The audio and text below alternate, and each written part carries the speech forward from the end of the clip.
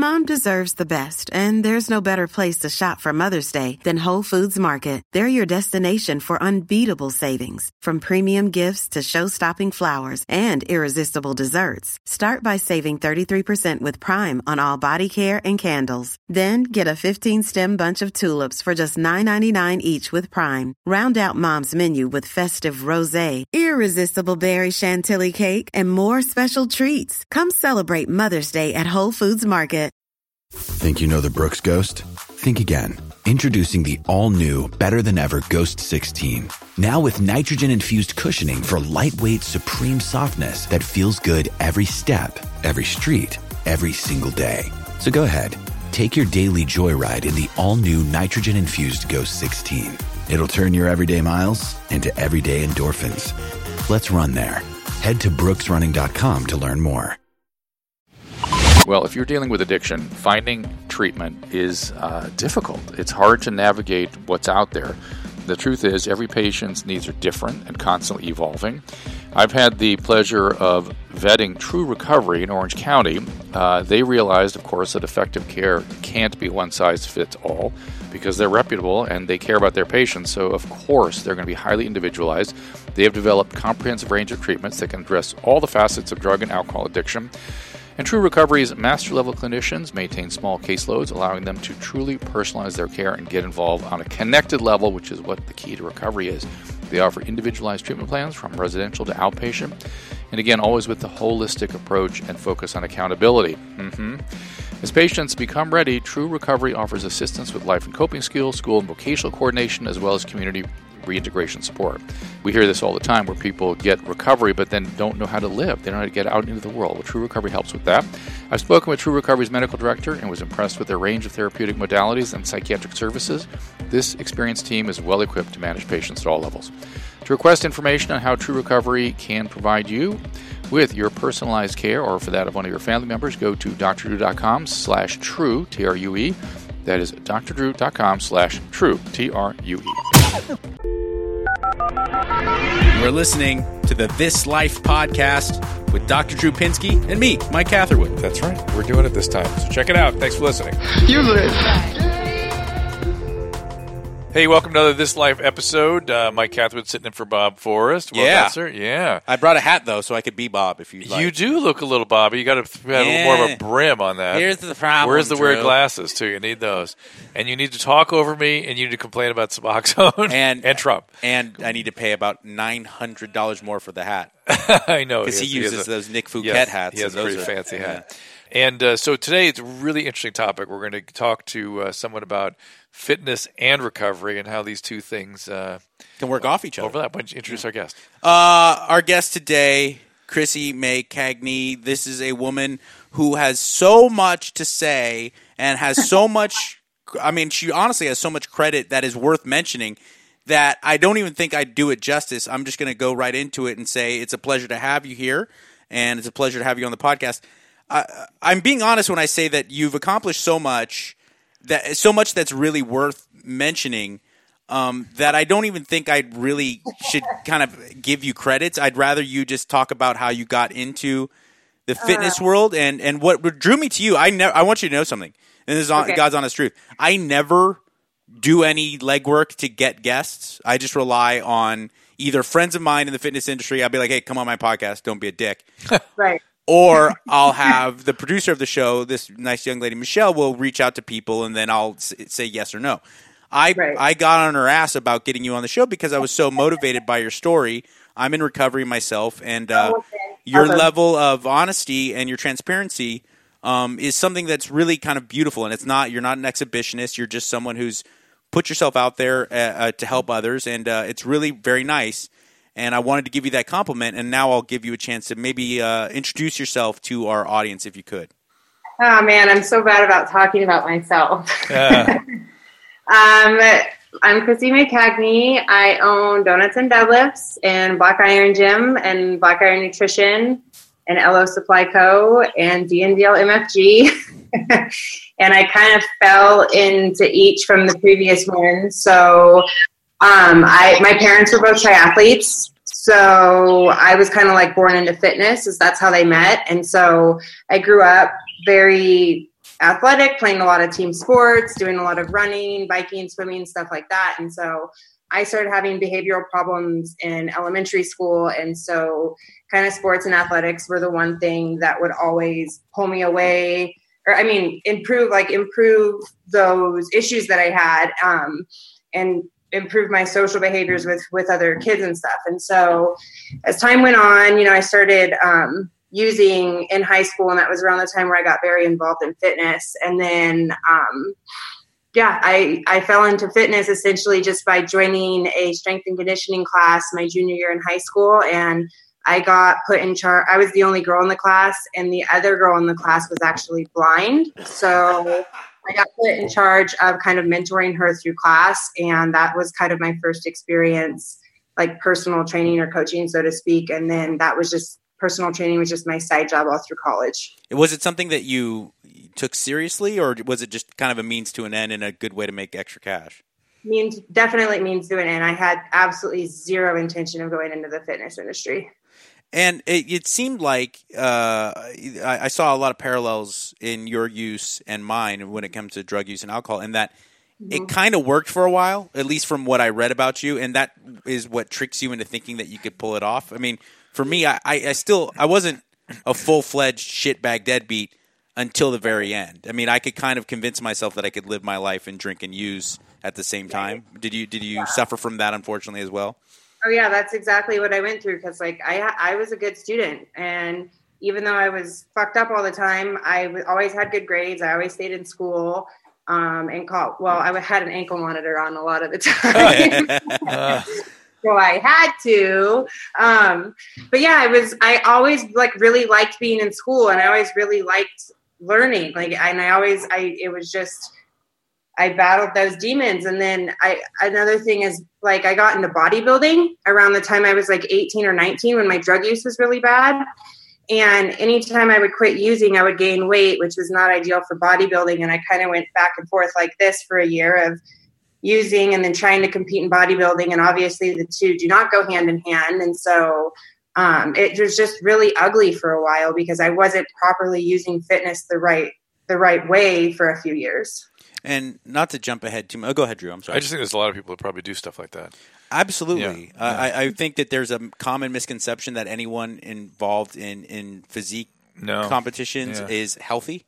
And that's not necessarily the case. No, I mean, just the steroid use itself is not about health. Well, and also with females, I would imagine it's not even just the anabolics. It's a lot of it's just like the clenbuterol or the Winstrol and Anavar. It's a dirty game. It's a dirty game for sure. How did you eventually separate the unhealthy aspects of the fitness industry and be able to kind of distill it down into making it something that was helping you in recovery as opposed to hindering it?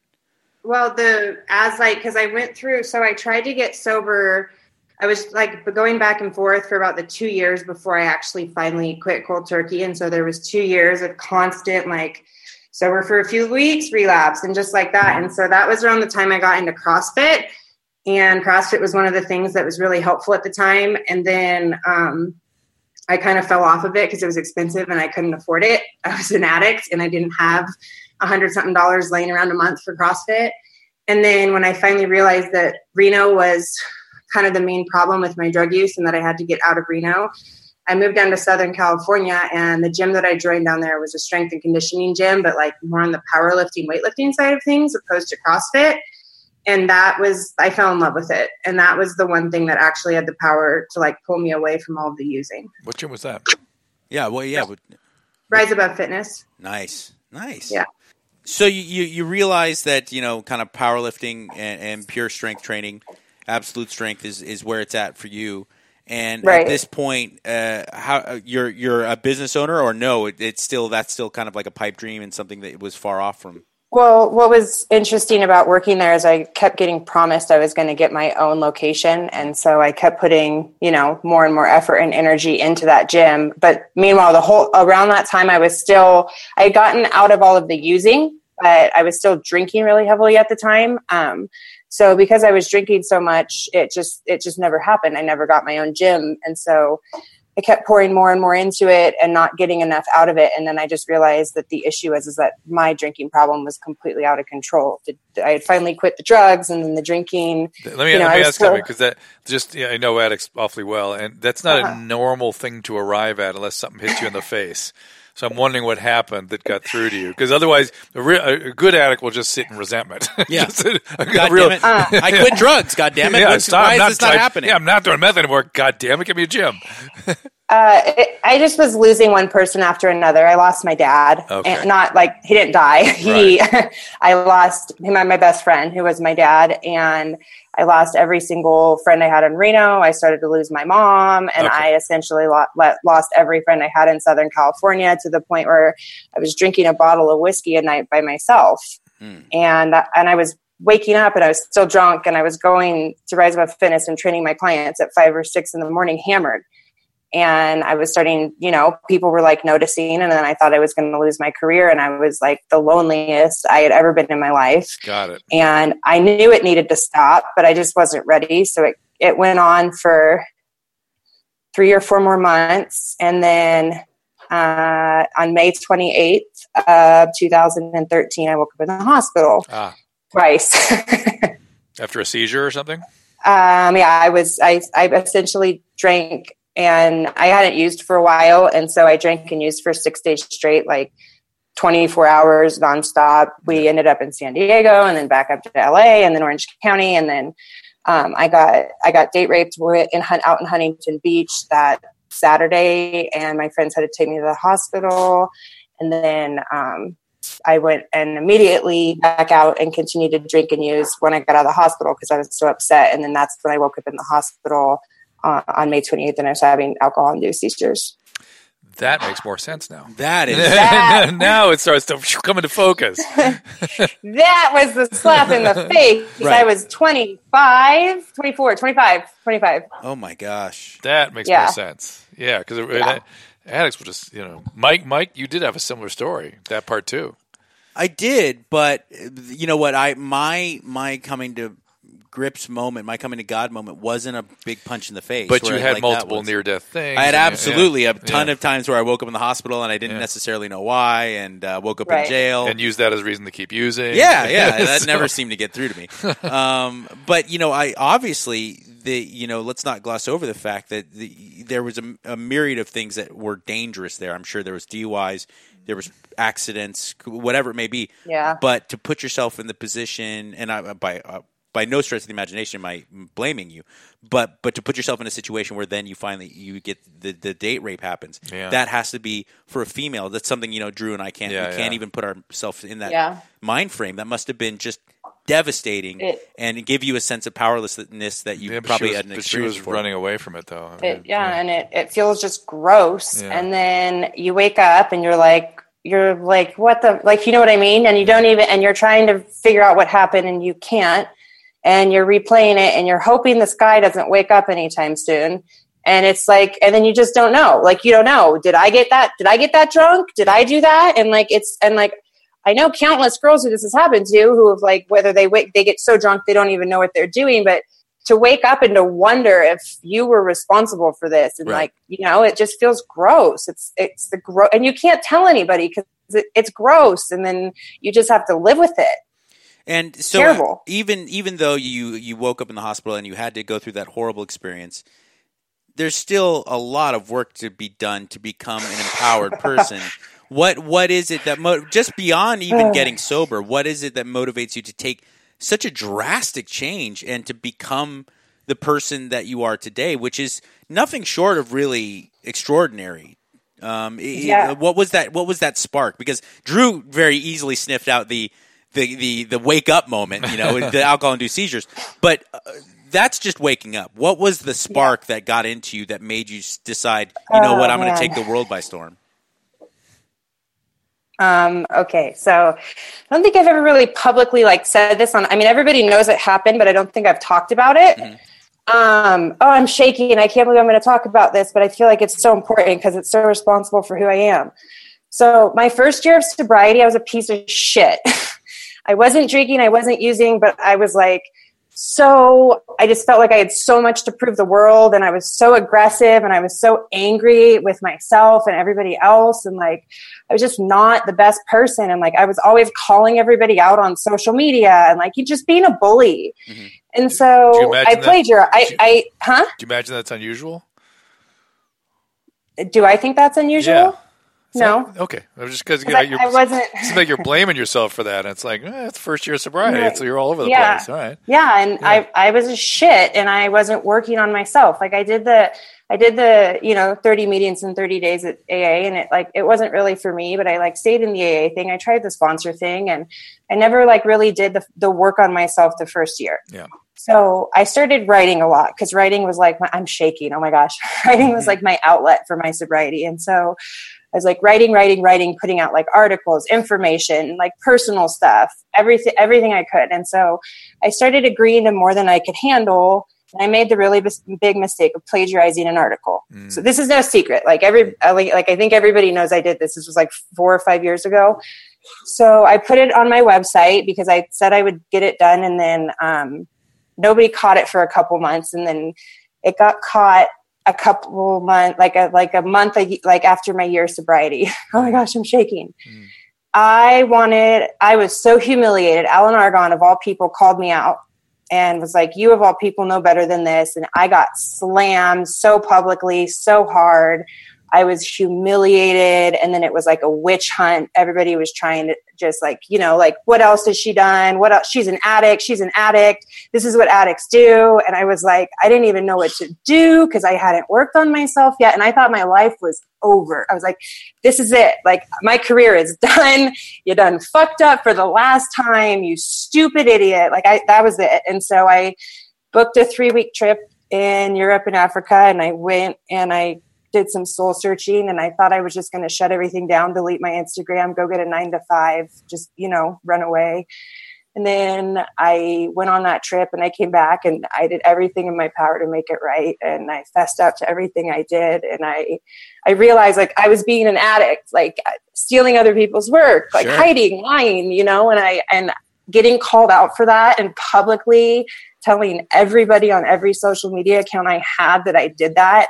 And like a couple of the things that, just like dishonest things I hadn't been transparent about, photoshopping pictures because I was insecure about my body. And I just put it all out there. And that was the defining moment for me as a person and in my career. From that day on, I was sober. I was dry that first, year and a couple months, and I didn't work on myself, and I was being so shitty, and I am not proud of who I was for that year and a half at all. But like that, doing that, plagiarizing and getting called out for it and letting it almost ruin me, and then owning up to it, that is what changed every single thing in me as a human being, and like my work ethic and like how I approach everything with like who I am. Like that was it. It's really interesting. I mean, that's it's kind of a unique story. I mean, I a lot of people have these moments of change where they do things that they discuss themselves one way or another, but this is really about dishonesty for you, and the moment of rigorous honesty.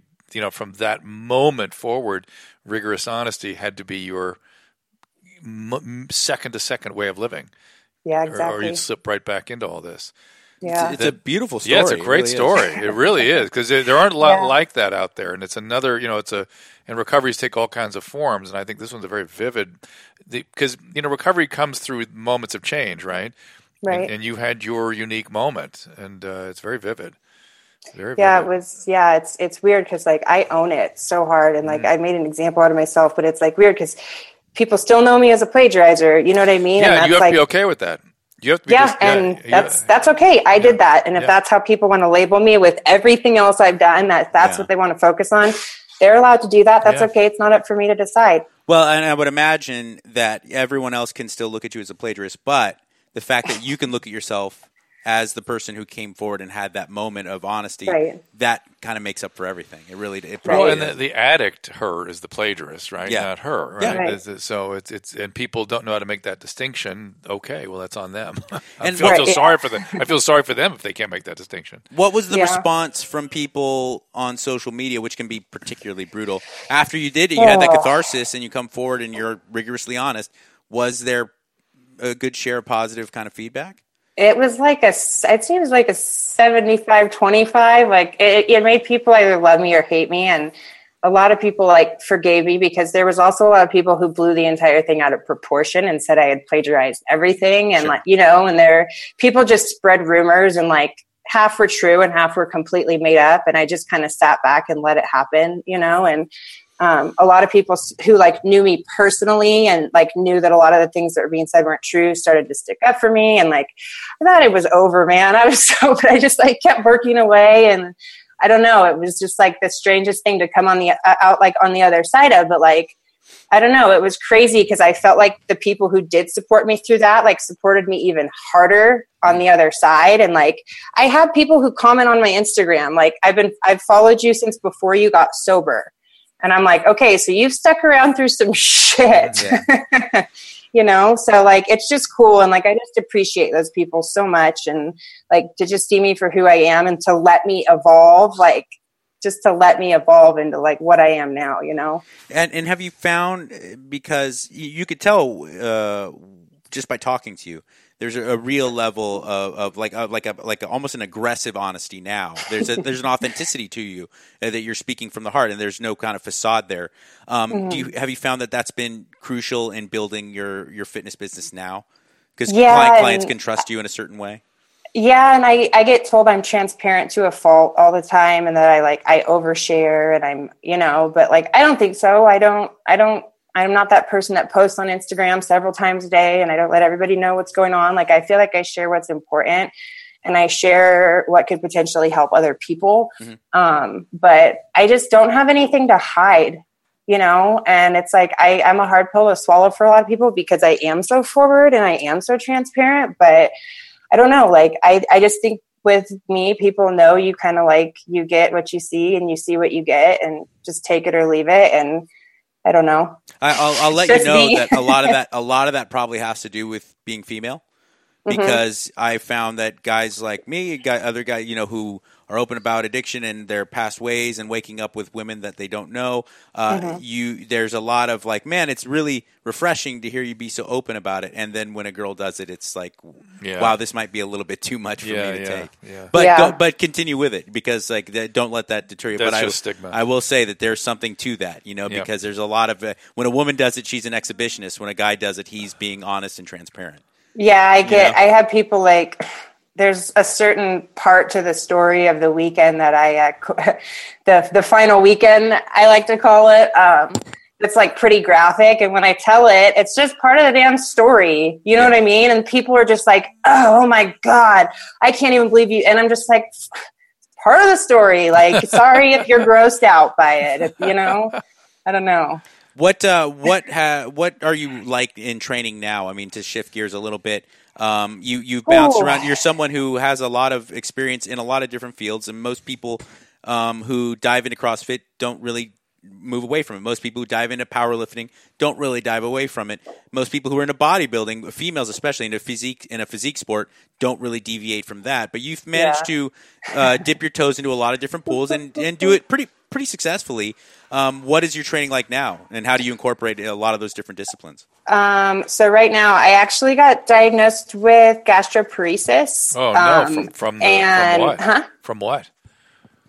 They don't know what caused it. It could have been from an eating disorder in college. It could have been. I got diagnosed with celiac disease last year too. So essentially, my stomach was emptying really slow, like off and on for months, and then it started to get worse and worse to the point where it wouldn't empty for days. And so I got diagnosed with that, and so I can't eat a ton, so my diet's really modified right now, where we're getting that under control. So I'm essentially training like as I feel like I can and as I have time. I'm supposed to be doing a powerlifting meet in 2 months.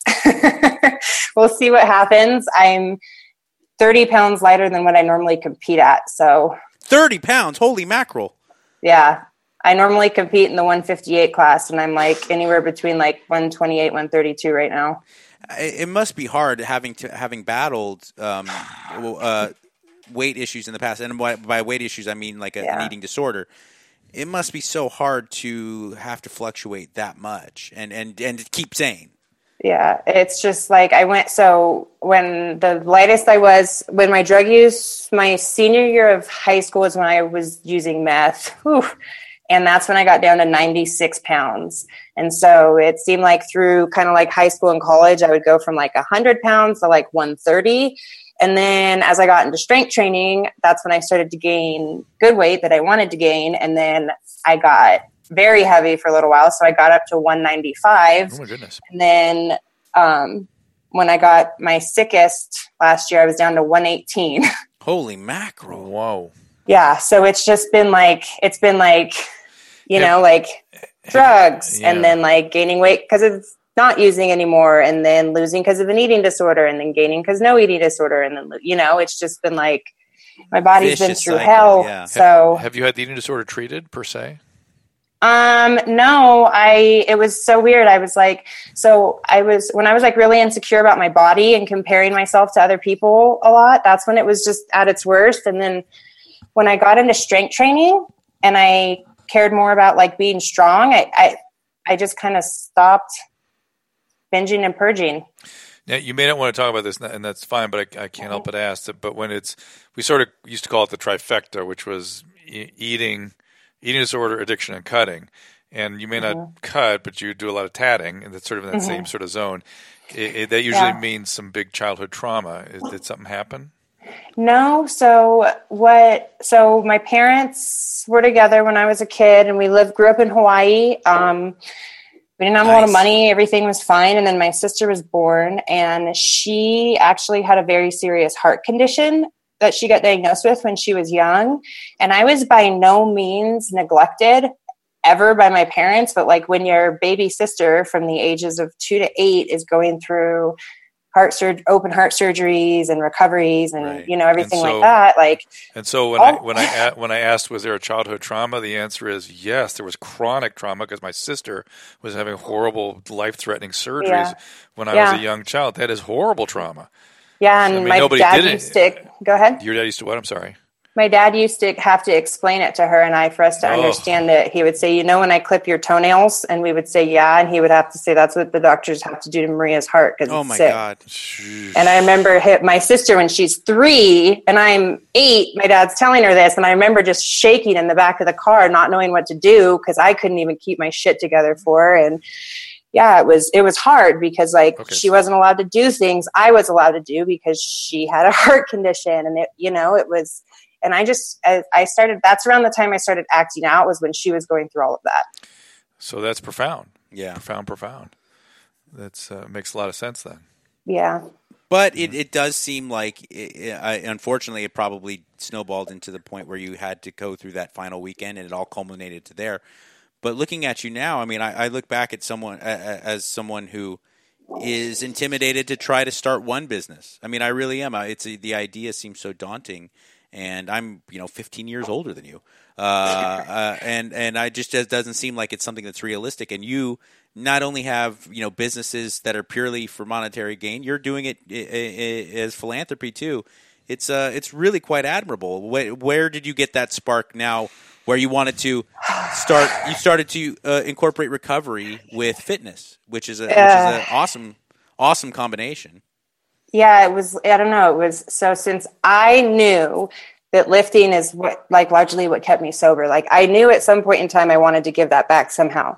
So when I was living in Southern California, I also knew I wanted to own a gym, but I was 25, 26, and I didn't think owning a gym was going to happen anytime soon. So on Sundays, that was the day we would deadlift for our powerlifting training. And that's when Donuts and Deadlifts started. And it started as just a hashtag. I would bring the donuts to the gym on Sunday. We'd hashtag Donuts and Deadlifts. Everybody else thought it was stupid. It was just my little thing I did on Sundays.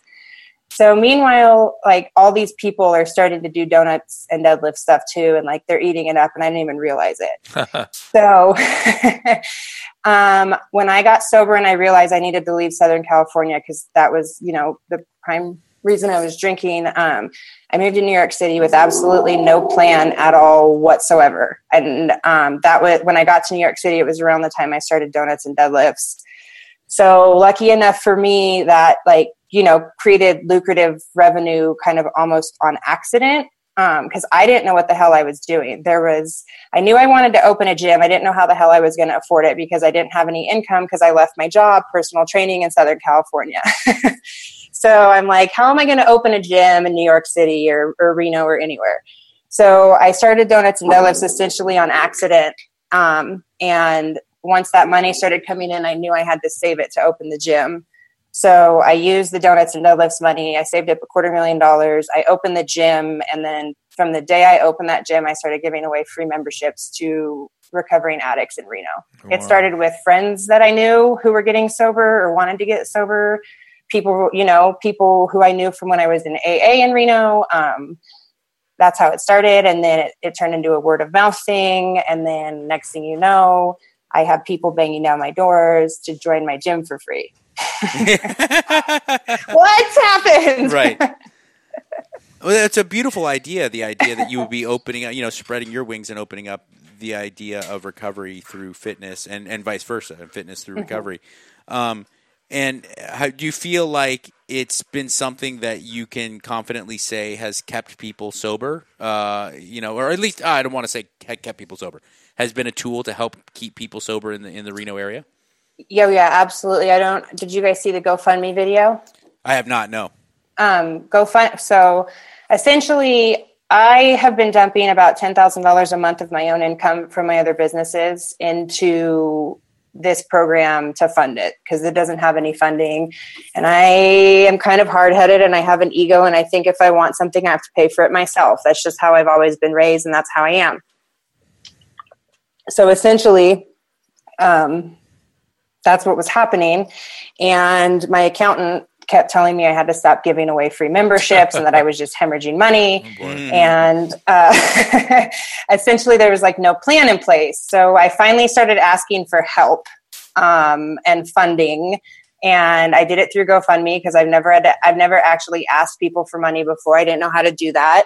GoFundMe was the only way I knew how to ask for money, the right way or the official legitimate way, however you want to say it. So I started the Reps for Recovery campaign on March 24th of 2017. And GoFundMe didn't notice it until December. And then they emailed me in December and they were like, how the hell did we not notice what you're doing? This is amazing. This is like an actual real campaign we want to bring attention to. So I couldn't believe it. And then they told me they were going to come to Reno and film a little documentary on us. So they got a hold of a bunch of my members who were in the program and interviewed them on the phone and stuff. And I was kind of in the dark. And then they essentially showed up to Reno and a bunch of my members in the program came down to the gym and did interviews. And like, I'm shaking again. I actually heard two of them say that the reason they're sober is because of the gym and Reps for Recovery and me and my team, and that they would not be otherwise. And that was like, I literally just burst. I couldn't even handle hearing that. And then I was like, we need to get more people in here, like immediately. And so we haven't had any money to do that because I only have like 50 paying members in my gym. It's Reno, Nevada, and there's 16 CrossFit gyms. And we're out in the middle of nowhere in Sparks in a big warehouse. And it's just, it's hard, Sure. It's not Donuts and Deadlifts. It's not an online business. And so I have like 50 paying members and way more non-paying members. And essentially like I've just been having to turn people away. And so since GoFundMe came and did their story on us and hung out with us for a week and saw what we were doing, I now have $85,000 in funding. Nice. Amazing. Is there something you can plug so that we can hopefully bump that up even more? Yeah, it's GoFundMe. If you just go to GoFundMe and go to Reps for Recovery, we stretched our goal to 120,000. So Reps for Recovery. Yeah, Reps for Recovery. Yeah, it's fantastic. So I'm a little confused. What you're back and forth between New York and Reno? That part no. So I got a space for a gym in New York City, and that was around the time all the plagiarism stuff happened. Oh, I see. And I pulled the plug on the whole thing, and I was like, I need to deal with this. Opening a gym is not important right now. Like, I need to get my career back. Got it. And like make shit right, Yeah. So I scrapped the whole gym. I was about to sign the lease. Like I got the papers before I went on that trip, and I scrapped the whole thing, and I said like, I need to be living back in Reno again. And that's where my family was. That's where I just, if I wanted to create this program and open this gym, I had to do it in the community where I struggled. Got it. There's shit like that in New York City for people. There's not in Reno. Right. And Reno's like one of the highest risk communities in the country. Though I could still see this kind of thing having a really huge impact in New York. That's the plan. Yeah, please let me know if you do that, because I spend a lot of time in the city. I'd love to see what you're doing. Okay, there. yeah, awesome. Dr. Drew runs New York. He pretty much he's taken over for Trump now that Trump is in spend the a lot White of time House. there. To wrap things up, what would you say to particularly I think a lot of females who are interested in fitness have this aversion to going heavy, and this aversion to eating complete meals. Now, barring your medical condition, now this is actually, you're someone who's been down the road of eating. But this this is a big question. Yeah, I don't know if you're saying wrap up, but we might have a chapter. No, it is from your professional opinion and to the female listeners. Because I don't think women do. They do not contemplate lifting heavy weights as a option for them, and it really should be one of the prominent ones. Now, I will say CrossFit has helped out immensely. CrossFit has gotten more women to get barbells on their back than anything else in the history of mankind. Yeah, and for that, it deserves a lot. But let's take it all the way, though. Yeah, no, but what do you say to our female listeners, though, to the idea of really beefing up the amount they eat and lifting heavy for the sake of looking like a normal, beautiful human, not looking like a giant monster with a steroid chin? Yeah. Well, the thing that I think women don't realize is your body is going to be a byproduct of whatever you put it through, and there's no feeling in the world like getting strong.